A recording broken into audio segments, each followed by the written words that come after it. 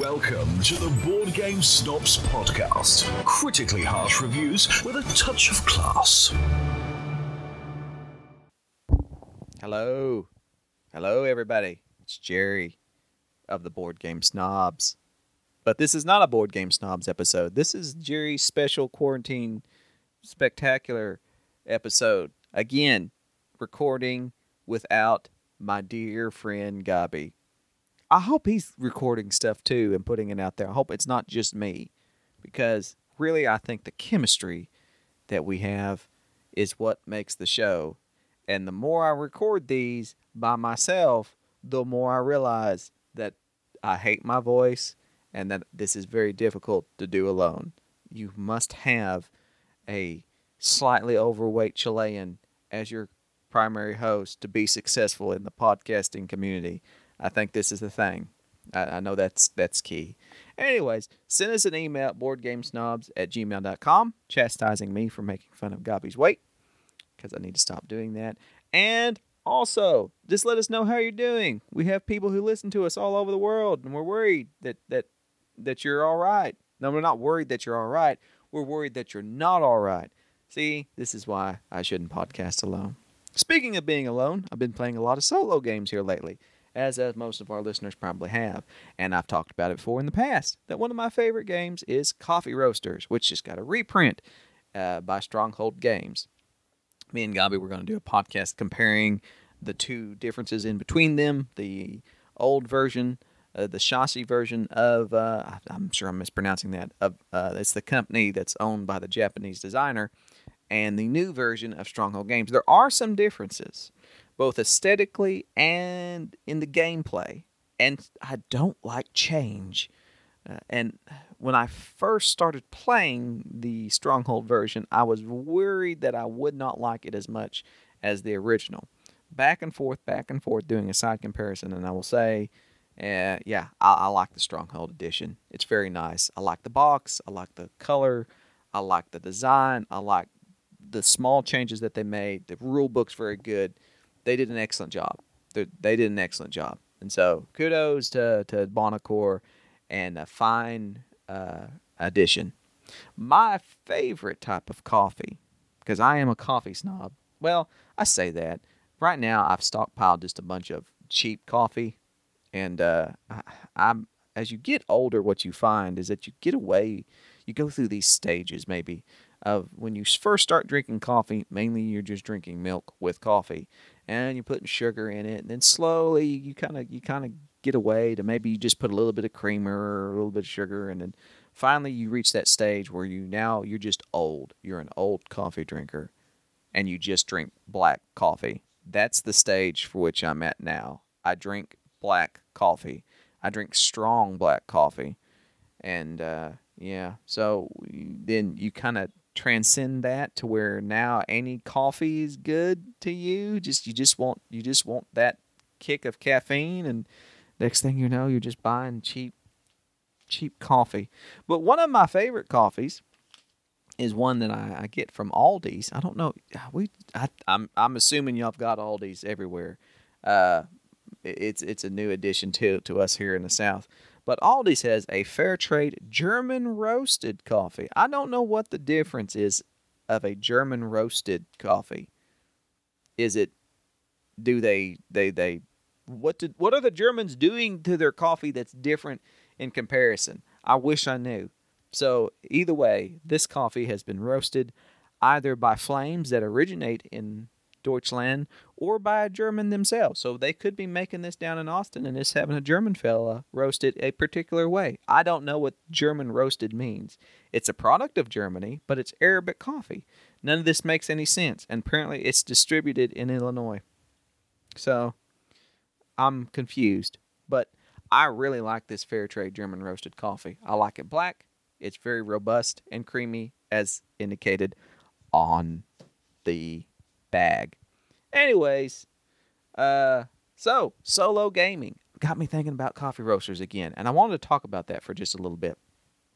In the past, I had ranted and raved about how I wish we got more games from different areas of the world by different types of people, by different types of designers, because you get different types of creations naturally. Different types of people are going to make different types of games.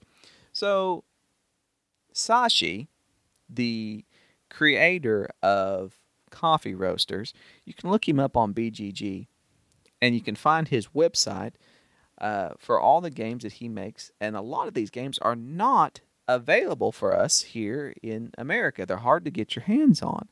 He has several games that all have a very similar color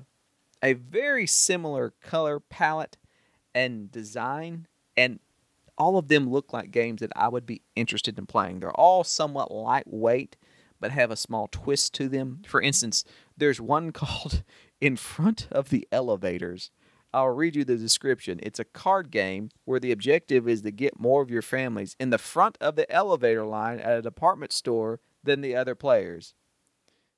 That's a weirdly themed game. But when you look at the actual game itself, it looks like it's a hand management game. I'd like to play this. He's got several other games that, again, most of them are in Japanese, and I can't read some of the box art on it. But there's another one, Remember Our Trip, and it looks like it is a game. It's an abstract strategy travel game which combines drafting and pattern building, and it's a board game that recreates a map of a city where the players visited together. After returning to your own country, you and the other players have gotten together to recall the map of either of Kyoto or Singapore, depending on the board game that you choose. You need to piece together the scenery of the map using fragments of your memory, with you earning bonus points if your memory matches that of the main board of the other players. In the game, each player has an individual board, while everyone shares a common map board. Each of the 12 rounds of the game starts with a revelation of a memory card, which shows one of the 6 patterns that players can build on their board with tokens. Over multiple rounds, you'll compile the image tokens next to one another, and if you have the right tokens in the right shape, suddenly you remember the building that matches the shape and the image, and you place that building on the common map and score points. This looks like a neat little game. I'd love to play this, but this is like almost unavailable in America. So just to point this out, these games are all made by the same designer, or not by the same designer, the same company, the same publisher, and they all look to be somewhat interesting, but yet they're not really available here. But we've seen more and more over the past several years, numerous games come from Japan. And I think that's kind of that's just interesting to see the types of games that come from different regions of the world. And that's why I've been touting this, that we need to get more designers, a diverse pool of designers making board games, because the next great game could be designed by somebody that is not a well-known designer at this time. Anyways, I'm getting off my high horse. Yeah. So, making recommendations for other ways for which you can fill your time if you're quarantined and isolated like I am. A lot of you probably have Kindles or other devices for which you read. And reading's good for you. It's a great thing. And perhaps you should try reading a good book. I myself are not big into fiction. I tend to like history. I tend to like some science. I at times get into certain fictional books, but one of my favorite books is entitled A Short History of Nearly Everything by Bill Bryson. Now, Bill Bryson's an excellent writer. He's got several great books, but his best, without a doubt, is A Short History of Nearly Everything. And you can get it on your Kindle, so you don't have to walk out to your local library and get it. But this book should be required reading in every high school. And it is exactly what it sounds like. It is a brief history, starting back on the cellular level all the way throughout history. And what this book does is that it just gives you a very brief overview of what was taking place. And he describes things in such a way that it piques your interest in a topic. This book is very hard to get through. Not because it's hard to read, it's very easy to read. But what ends up happening is that you'll go through several chapters of this book and you'll read something. an historical event, a person, a place, something that piques your interest, and you'll stop and you'll end up trying to look up more about that person, event, or place, and you end up reading a book about somebody else that you found in this book. And so it's very difficult to get through. You have to start over and pick up where you left off. But I absolutely love it. It's one of my favorite books to have around and just open to a random page and just start reading. It's highly entertaining. Anyways, this has been another purposeless episode of the self-quarantine special with I'm the host. I am the host of this. I'm not only the primary host, I am the secondary host and the star. This is my podcast, and there's nothing that you could do to change that.